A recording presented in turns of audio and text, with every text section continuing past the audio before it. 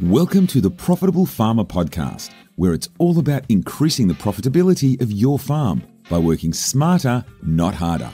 And now your host, business expert Andrew Roberts. Welcome to this podcast, and a warm welcome to Greg Johnson. Can you hear me, Greg? I can, Andrew. How are you going? Really well, thanks. How are you going? I'm very well. Excellent. Well, the topic we're going to bring to you today is the importance of having a stop doing list, and that in fact a stop doing list or a not to do list, in my opinion, Greg, is even more valuable than a to do list. And just from a general perspective, Greg, do you agree with that? And if so, why? Why is a stop doing list more important than a to do list? Yes, I think it's very important. I mean, as entrepreneurs and business owners, we often get presented with a whole range of tasks and opportunities and things that we believe that we probably should do, and they go onto our to do list and you know they become often a lot of those items clutter up our head and stop us or prevent us from being able to do the things that really matter in our business in terms of taking the business forward to where we want it to eventually be. So you know, prioritizing your to-do list, and particularly, you know, getting rid of the things that you don't have to do, a stop doing list, can be a major winner in terms of improving the efficiency of where you spend your time and how effectively that time is spent on growing the business. Yeah, and look, Greg, I think it's very useful even using your veterinary practice as an example here, and going back, I mean, the whole journey, as you always point out, it's impossible to have a business running without you, or a freedom farm, correct, or a freedom any business, if you don't eventually sack yourself from every area or every job that the business actually does. And would you mind just sharing a little bit of just experience from your perspective as to how you've been able to grow your veterinary practice by slowly sacking yourself? Yeah, thanks, Andrew, and that's absolutely right. I mean, we started, my partner Deb and myself started this business 36 years ago, and you know, when we started, it was just me and her, and we did everything, and then slowly as the business has grown, you know, we've identified firstly that we needed to bring people in to help manage the expansion of the business, to tackle the extra work that was required. But then, you know, more latterly, over the last 10 or 15 years, we've been thinking much more strategically about how it is that we can build a business and structure the business so that it actually doesn't rely on me or Deb or anybody else in the business actually being present for the business to run. Because really, in the end, if you have a business that relies on one person being present, then you don't have a business at all. Because if that person isn't available for whatever reason, sickness or they die, for example, or you know, they get injured to the point where they can't work, you no longer have a business. So really, you know, it's very, very important that you have a business in the long run, that you have a business that doesn't rely on any particular individual. And so, you know, the way to do that is to always be looking at all of the tasks that are carried out within across the business on a daily basis, and you know, identifying which ones can be handed off to somebody else. You know, how can I employ somebody? How can I bring somebody into the business that will take over some of these roles and responsibilities that I've been doing, or you know, someone else in the business has been doing, to allow that person, and particularly the owner, more time to spend on the bigger picture strategic thinking and you know, the decisions that need to be made and follow through to grow the business and build the business to the level you want it to be, but also to allow you over time to have the freedom that you might want to go and do other things and have the business still run effectively, and that doesn't mean that you completely ignore what's going on in the business. It means that you have a very keen eye on what's going on, and you have a great overview of the business. And in fact, probably in a lot of ways you have a better overview of the business because you've actually got more time to spend on analysing the business and looking at all of its components and tracking how it's all going. So, you know, from my perspective, Deb and I started managing the business. We now have basically very little to do with the day-to-day running of the business. I manage the business as a strategy scenario, but I certainly don't do any vet work anymore. I haven't done for quite some time, and neither does Deb. and really our time is spent really at the higher level strategic decision making and making sure that all of the team that sit below us have everything that they need in terms of systems and tools and training to do what they do to the best of their ability. So it's a very different way of going about the business in the long run. Yeah, and I mean, I just wanted to tap into what happened to your business even a few years ago, Greg, when I think you really hit a ceiling, correct? And you actually recognise there's some big areas in the business that you can hand over. And just on that ceiling where you're busy, the business seems to be, it's growing, but it might not be growing as quickly as it could be. And what are some of the fears that you went through or go through that stop you actually handing over some of the tasks in running a business? What are some of the things that come up for you or came up for you when you were making these decisions? Yeah, I think I was, the same as a lot of people who grow up owning a business, and that is that you believe that if you're the owner of a business, then you really should be managing and responsible for the day-to-day business components of the business. So in other words, you should be making sure the books are all up to date, that you should be, that you're doing the admin work, because the admin work is incredibly important to make sure that the business runs effectively, and that so not only the technical parts of the business are done, but also that the admin part is done. And as your business grows, admin becomes significantly bigger. And what I found is that I had a fixation on making sure that I was the one who controlled the business from the point of view of admin, and that I believe that I was the best person to be doing that within my business. And I realised that I'd reached a point, or the business had reached a point where I had too much on my plate and I was holding the business back. And it was that realisation and my then subsequent actions to go out and look. I mean, what I did is I sat down and I looked at everything I was doing. I actually recorded everything I was doing over a 3-month period, and then grouped all those tasks and the time that I was spending on them. And I realised very, very quickly that, in fact, there was a lot of stuff I was doing that I could actually effectively delegate to somebody else. And so that's what we did. We brought somebody in an admin role. And that freed up a lot of my time, and also actually ended up making the business run better, because that person that we brought in actually had more time to focus on the tasks that I had less time to focus on, because I was across a whole heap of areas. So that became their role, their roles and responsibilities, and so they could focus all of their energy and time on those things, and so they actually were done better, and that allowed the business to flourish and gave me a lot more time to then spend in the areas that I had strength in outside of the admin role. So that was just, and similarly the same thing applied to the actual the technical aspects of veterinary medicine. I completely moved myself away from consulting and being involved in the day-to-day delivery of veterinary medicine. I'd done that for 30 odd years, and it was time for me to not do that anymore, because I was able to very easily employ high quality people to fulfill that role, and in fact they do a better job than I ever did in that space. And what results did that bring to your business, making some of these decisions and freeing yourself out to focus more on the strategic things as you could?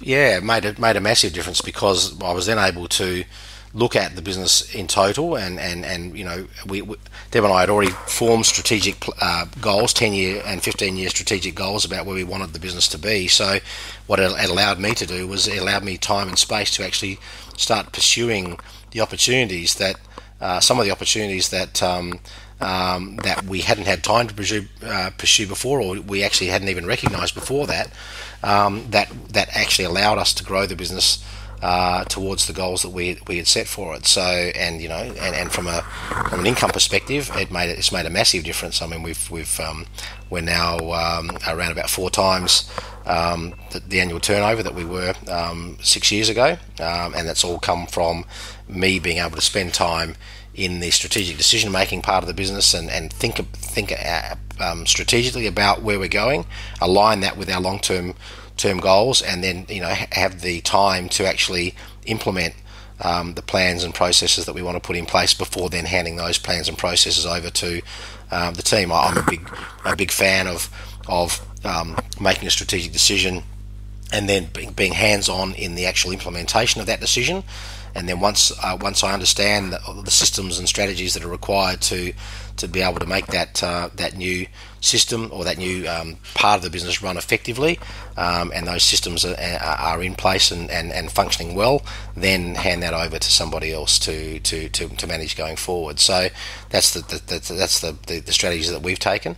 And I could never have gotten to that space and to that place unless I had a stop doing list. I needed to take a whole heap of things off of my plate to allow me the space to do that. Yeah, and it's amazing that often it's only one or two resources that can have this significant increase. And I mean, you've hit the nail on the head that they can often do a better job than you because they can focus on it more. They'll have more capacity and time to focus on it. So it's a great lesson and it's a great story. And I mean, from my perspective, and I'm sure you'd agree, Greg, but an unsuccessful business owner will always think, I'll do this to save money.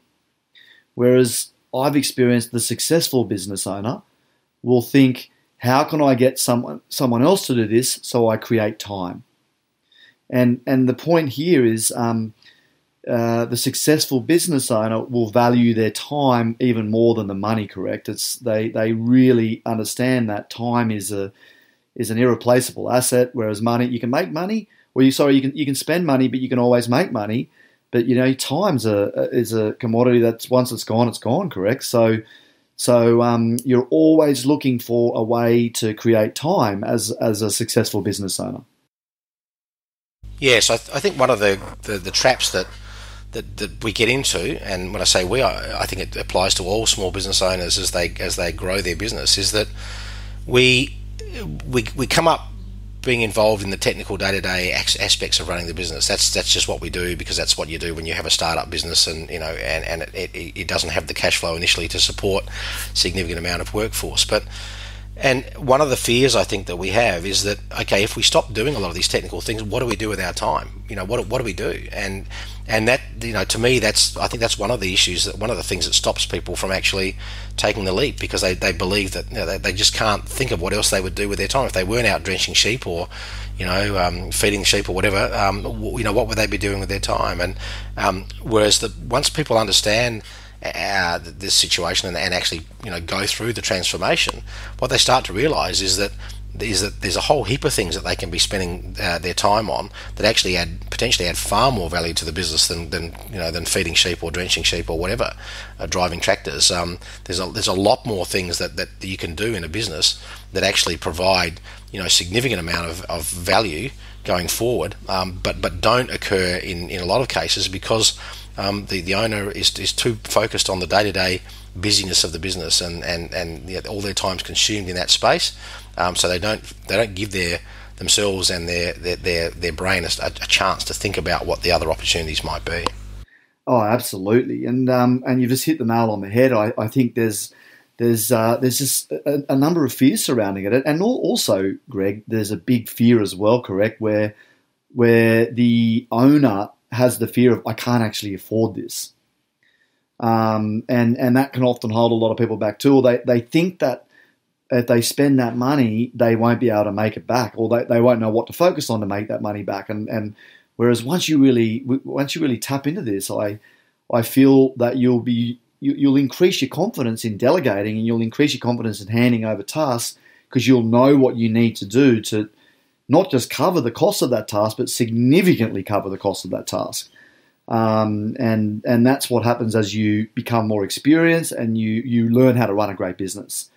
And so for simplicity here, Greg, I just wanted to identify 4 categories and 4 things that you could consider stopping doing as a farmer. And more, I mean, there's a little saying, like if you're doing the technical work, if you're the technician, often you've got a job. It's not a business, and you said it earlier, Greg. You've got a job, and the acronym for job is just over broke. Typically, that's what it stands for, and so this is looking at, well, how can I let go of jobs and start working on the strategy? So I mean, the first one, Greg, and we can just branch out a little bit on this, but low-value technical work. You've already mentioned a few of these, but what would be some other areas that fit under that category? Yeah, so I mean, people crutching their sheep, tractor driving, drenching we talked about,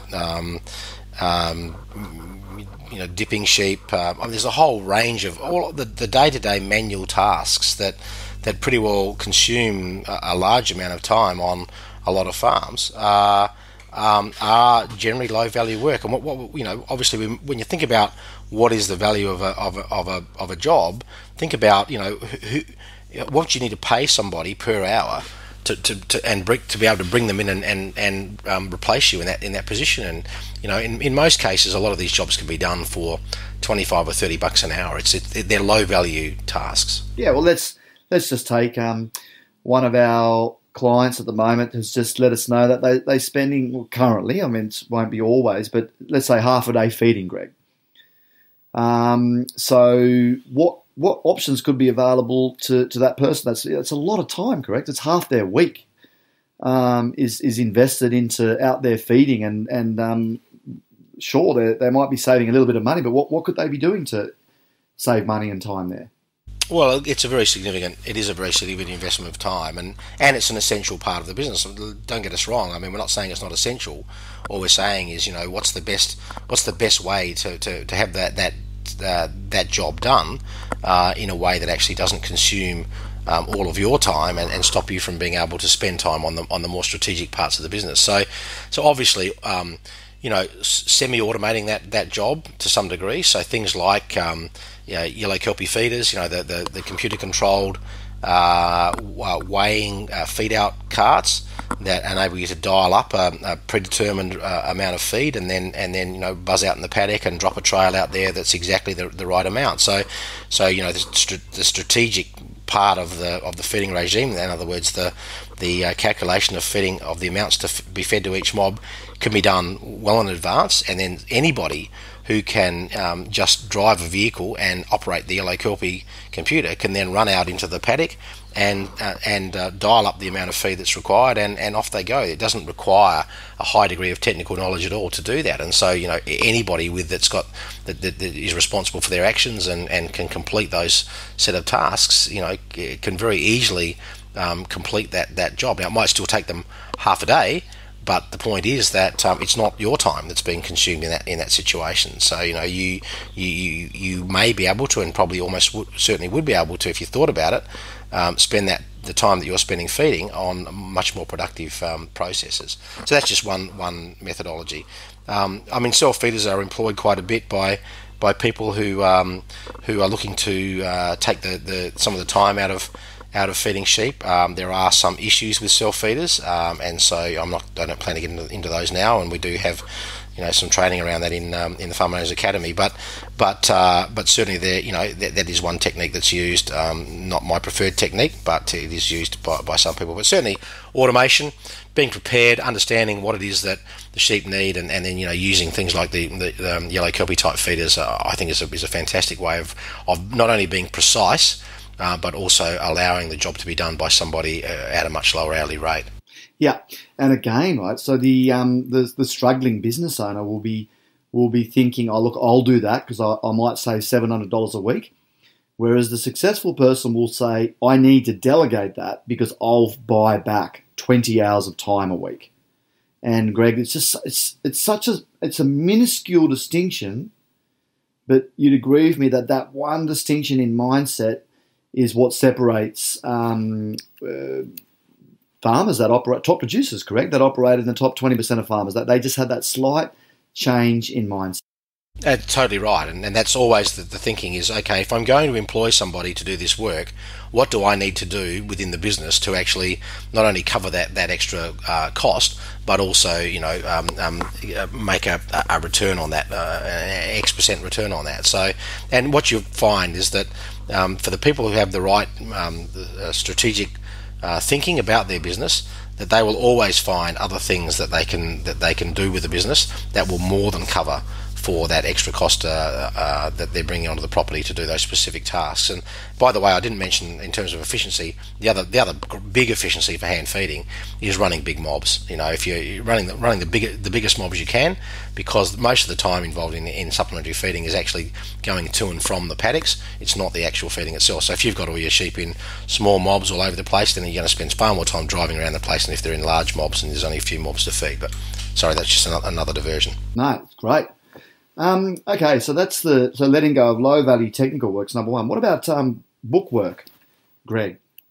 Yeah, so I put bookwork on the same par as low value technical work, although except that probably for a lot of farmers they like the technical work, they don't necessarily like the bookwork. So there's a double reason to give it up. Not only is it no value work, but also a lot of farmers don't really enjoy it that much. So and what we're talking about here is the actual entry, the cash book entries of your invoices and so forth. We're not talking about the giving up the financial overview of the business at all. I mean, that's your responsibility as the owner is to have a very good touch on what the business is doing financially. But that doesn't mean you have to spend your time entering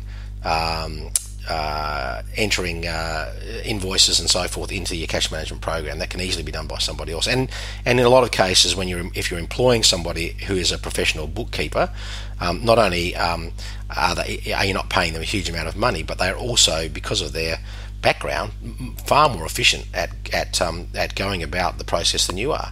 And so not only will the job be done in a shorter period of time, it will also be done probably to a high degree of accuracy, and also with a degree of skill that you may not be able to bring to it. Yes, huge. And the third one as well, Greg, and I just wrote this one down. It's just really house errands, cleaning, and I just have flashbacks to my father. I mean, being a farmer, he was brilliant at handyman work, and he was brilliant at just fixing things around the house. So he was always pottering around, either mowing the lawns, or we did a renovation. So it was my father that did the renovation. I remember it seemed like over a year where he stripped back the paint on the house and then painted the house. And I mean, he did a great job. But you'd agree with me, it is often easy for a farmer to fall into the trap of doing just errands or little things that they can do, because, and sure, it saves money, but costs a lot of time, Greg. It can be quite easy falling into that trap. I think you even mentioned maintenance as well. Yeah, that's right. I mean, repairs, maintenance, construction. I mean, it's a common situation for farmers to take on all of those sorts of things, and sometimes it's because of proximity, the inability to be able to, or the perceived inability to be able to get people to come and actually do that work for you. So if there's a shed needs to be put up or a lean-to needs to be put up, then the farmers will do that themselves. If there's yards to be constructed, they'll do that themselves. If there's fences to be put up, they'll do that themselves. As you say, repairs and maintenance around the house, cleaning, yard, that's sheds, all that sort of thing, maintenance of vehicles and machinery. They're all areas that farmers generally tend to pick up, and sometimes, or oftentimes, those things can be done much more effectively by bringing in some outside help. So, and I think particularly about the area of machinery maintenance, servicing and maintenance. If you're able to in your area contract somebody to come in who's actually got a degree in motor mechanics or something like that, then unless you have background and skill in that area and significant skill in that area, then potentially they're going to be able to do the job of maintenance of your tractors and other machinery to a far higher level and also more quickly than you can do it yourself. So I think that it's just a question of realizing what are you good at, what are you really good at, and what can you efficiently spend your time on, and where is it much more time effective to bring in somebody else to do that work. Oh, it's just so valuable. And I think as you're talking, I just had the thought of Richard Branson popped into my head, because he's such a great entrepreneur, and you could never possibly imagine. Well, and he just doesn't do it. He runs an airline business, Greg, but number one, he doesn't fly the jet or the planes. Number two, he doesn't check the customers in. Number three, you'd never see him out servicing the aircraft. He's purely in strategy. He's just built the team around doing all the jobs, and he would never choose to do any of those things to save money ever. And so I think it's just such a great thought process to question everything that you do. And I really tying this off now and summarising it. When you become aware of everything that you're doing and you actually learn to let things go, you will free up this time. You'll get back your number one asset, which is time. And then when you're studying and learning how to use that time to focus on higher value use of your time, or higher value dollar productive activities, it's in my world, Greg, and I'm sure in yours, it's unquestionable. This will result in increased profits, reduced stress, and a range of other benefits. And so, if you had any last tips for people when it comes to this topic, Greg, have you got any, or have you covered? No, I do. I think that the main pushback I get, I guess the main concern that people express to me when I talk to them about this area is that, well, look, that's all great, and we'd love to do it all, but we just don't. The business just doesn't have enough money to enable us to bring in people to do these tasks, and that's fine. That's your current paradigm. If that's the way you're thinking, that's the way you currently view your business. But what I can tell you from someone who's actually been benchmarking farm businesses now for over 30 years and been involved in hundreds and hundreds of farm benchmarks over a whole range of seasons and pricing scenarios, is that I see on almost all businesses, I see so much lost opportunity for making money and increasing profit on pretty well every farm that I benchmark, that is just not seen by the business owner, because they are just tied up in the day-to-day running of the business. And if they could just, if a lot of these people could just get their head out of what they're doing and really look objectively at the business and have a really high-level overview of the whole thing, they would and had the confidence to actually go through and implement some of these strategies, then I think you would find that for the majority of farm businesses, they would see that there's a lot of money that they're wasting at the moment, or not wasting, a lot of money that they are missing out on out in the paddock, that could easily cover the cost of having some extra people coming in and helping out within the business to do some of those lower value tasks. And so, the stop doing list is just such an important part of the process, because if you are committed to having a stop doing list, it's one of the steps towards starting to get your head into the strategic thinking part of being in business, rather than the day-to-day doing of the to-do list. And so I think if you think that you can't afford it, then the question I would ask you is, if you think you can't afford it, then is your business at its optimal performance right now? And if you can honestly answer that and say, well, no, it's not, then I think there's a significant opportunity out there for you to look at what you're doing going forward. Yeah. If you think you can't afford it, you probably can't afford not to do these things. Greg, that was very valuable. Thank you so much. Thank you. See you later. Thank you.